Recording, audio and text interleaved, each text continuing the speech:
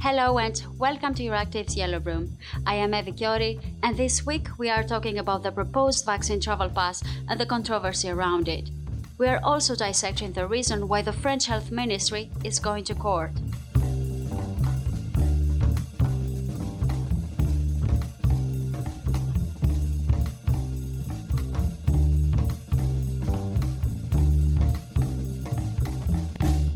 To shed some light on the latest developments on the vaccine travel pass, we are joined today by Euractiv's transport editor, Sean Golding-Carroll. So, Sean, let's start from the very beginning. What is the vaccine travel pass, and how did this new proposal start, and what does it include in the end? There's been a lot of talk in the media and among European countries about implementing a vaccine travel pass. It's also referred to as a vaccine passport. Essentially, this means that those that have received the vaccine are certified. And this certification, it proves to governments and airlines and other relevant authorities that you pose no or a minimal COVID health risk.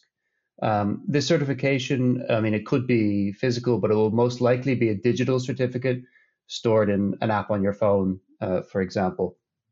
And in theory, this vaccine passport or vaccine travel pass, it would then entitle you to travel without having to quarantine or undergo COVID testing as others that have not been vaccinated would have to do.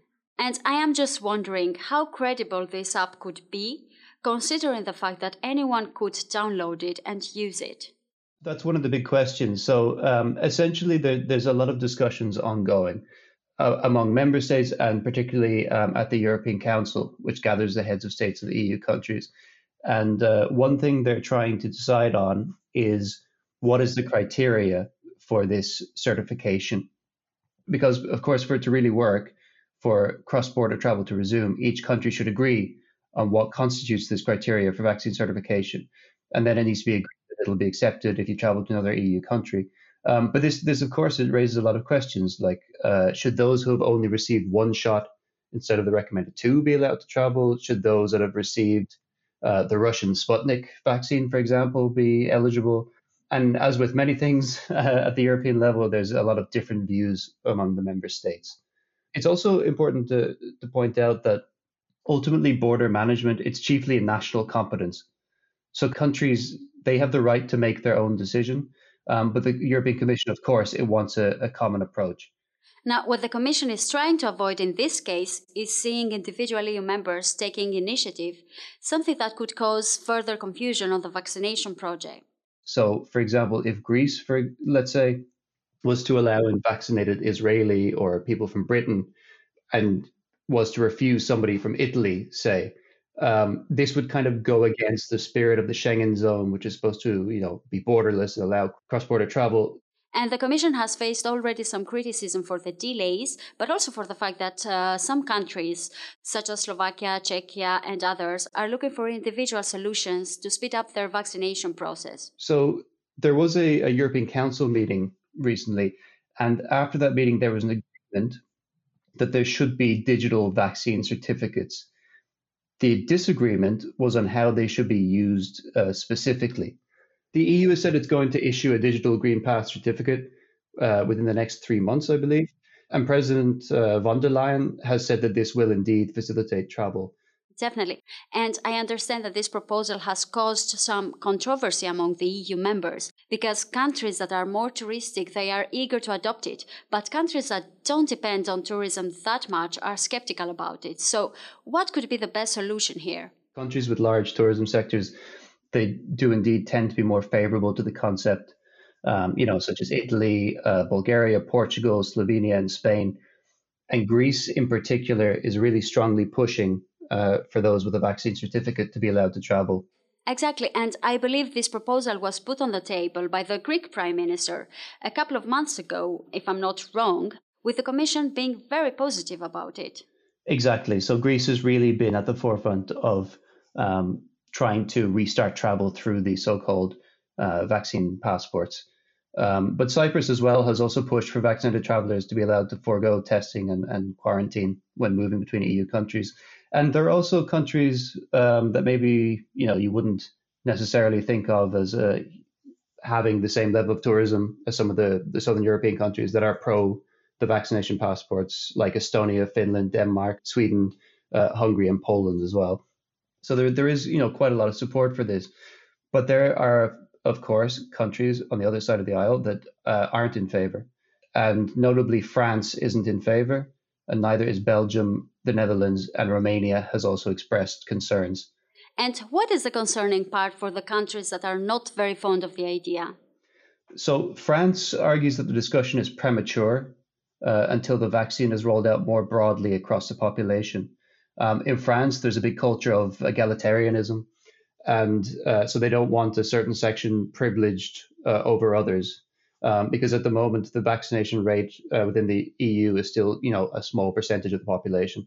So apart from this, they also want to see more data on transmission rates following vaccination. I think Germany's position is somewhat nuanced. It's a bit more hard to parse exactly where they stand. So Angela Merkel has said that Germany is open to a vaccine passport, but she hasn't specified exactly what rights this should give you. So we talked about the position of the EU countries, but what about the airline industry? How are the companies viewing this proposal?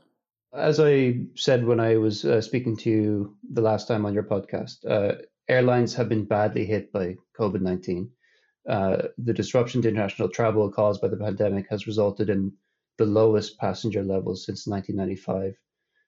The International Air Transport Association, IATA, they estimate that air traffic this year will only be half of that seen in 2019. So, of course, they're desperately looking for a way to restart air travel. So there is, a certain level of positivity to having a standard agreement on allowing people to travel after they've had certain health checks.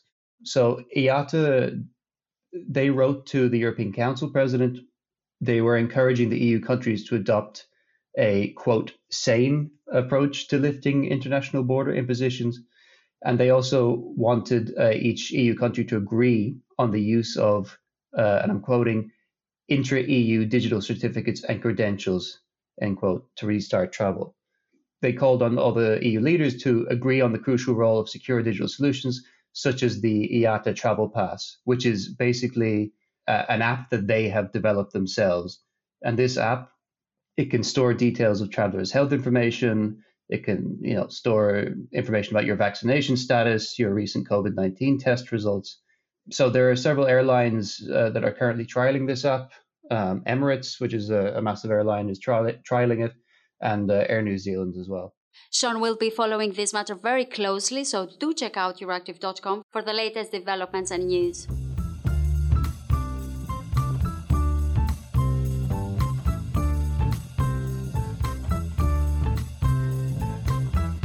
You are listening to Euractiv's Yellow Room, and if you want to expand your knowledge on other EU policy fields, you can listen to our Digital Brief podcast and Agri-Food Brief podcast. You can find them on your favorite podcast app.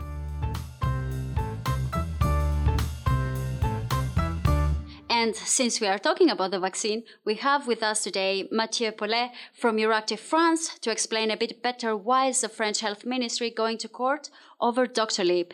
So Mathieu, what is happening exactly in France right now, and what is Doctolib? Could you give us some insights into how the French health system is trying to organize the vaccination process? The French government is trying to set up some sort of online booking system for vaccines. He called for Doctolib to help it. Doctolib is this kind of app that you can download when you can easily book an appointment with a dentist, doctor, whatever. The main problem is that some watchdogs organizations see is that Doctolib hosts its data with the services of Amazon.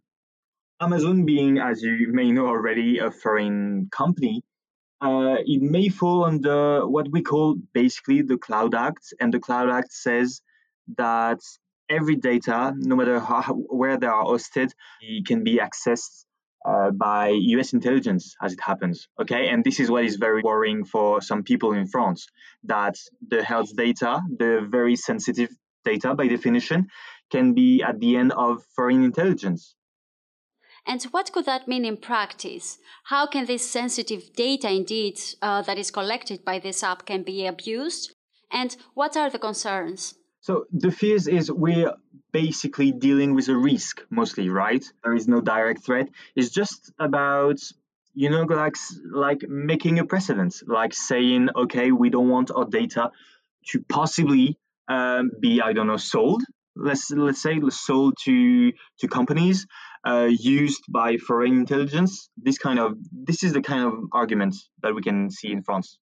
And in the case that Doctolib gets out of use, is there any other app or technological base that could substitute its work? Doctolib was there at the moment when the government needed it. So Doctolib is not the only one helping the government. There is also two other kind of the same tech companies, but Doctolib has taken the biggest share. I think 88% of the bookings on the website offered by the government is made through Doctolib, so you can have an idea. The two other companies are actually based on the European soil, so there are no worries for that. If Doctolib was chosen, because it was the most ready one among all of them, and the one who had all the infrastructures to be implemented very quickly. And in case that the court decides against the use of Doctolib, would that mean that there would be some delay regarding the vaccination process? The hearing is next week, right? It is very, very unlikely that the judge rule out this collaboration, right? He can. You must know that he can. He can suspend this collaboration under 48 hours and just say, okay, the government, you need to find another solution, and that's about it. But that's very unlikely given the current epidemic situation. What is probably going to happen, well, and this is what the claimants has told me, the idea was to create jurisprudence. It's about making a statement, just so in the future we can argue that such collaboration should be avoided. The claimants are clear; they're not against the whole process of booking online at all. They're not against it. They just want the government to favor European-based solution because it would comply more, let's say, with European law when it comes to data protection. I am Evie Chiori, and this was Euractiv's Yellow Room. We will be back on your feed next week. Until then, visit euractiv.com for the latest news, and don't forget to listen to this podcast on your favorite podcast app. Thank you very much for listening. See you soon.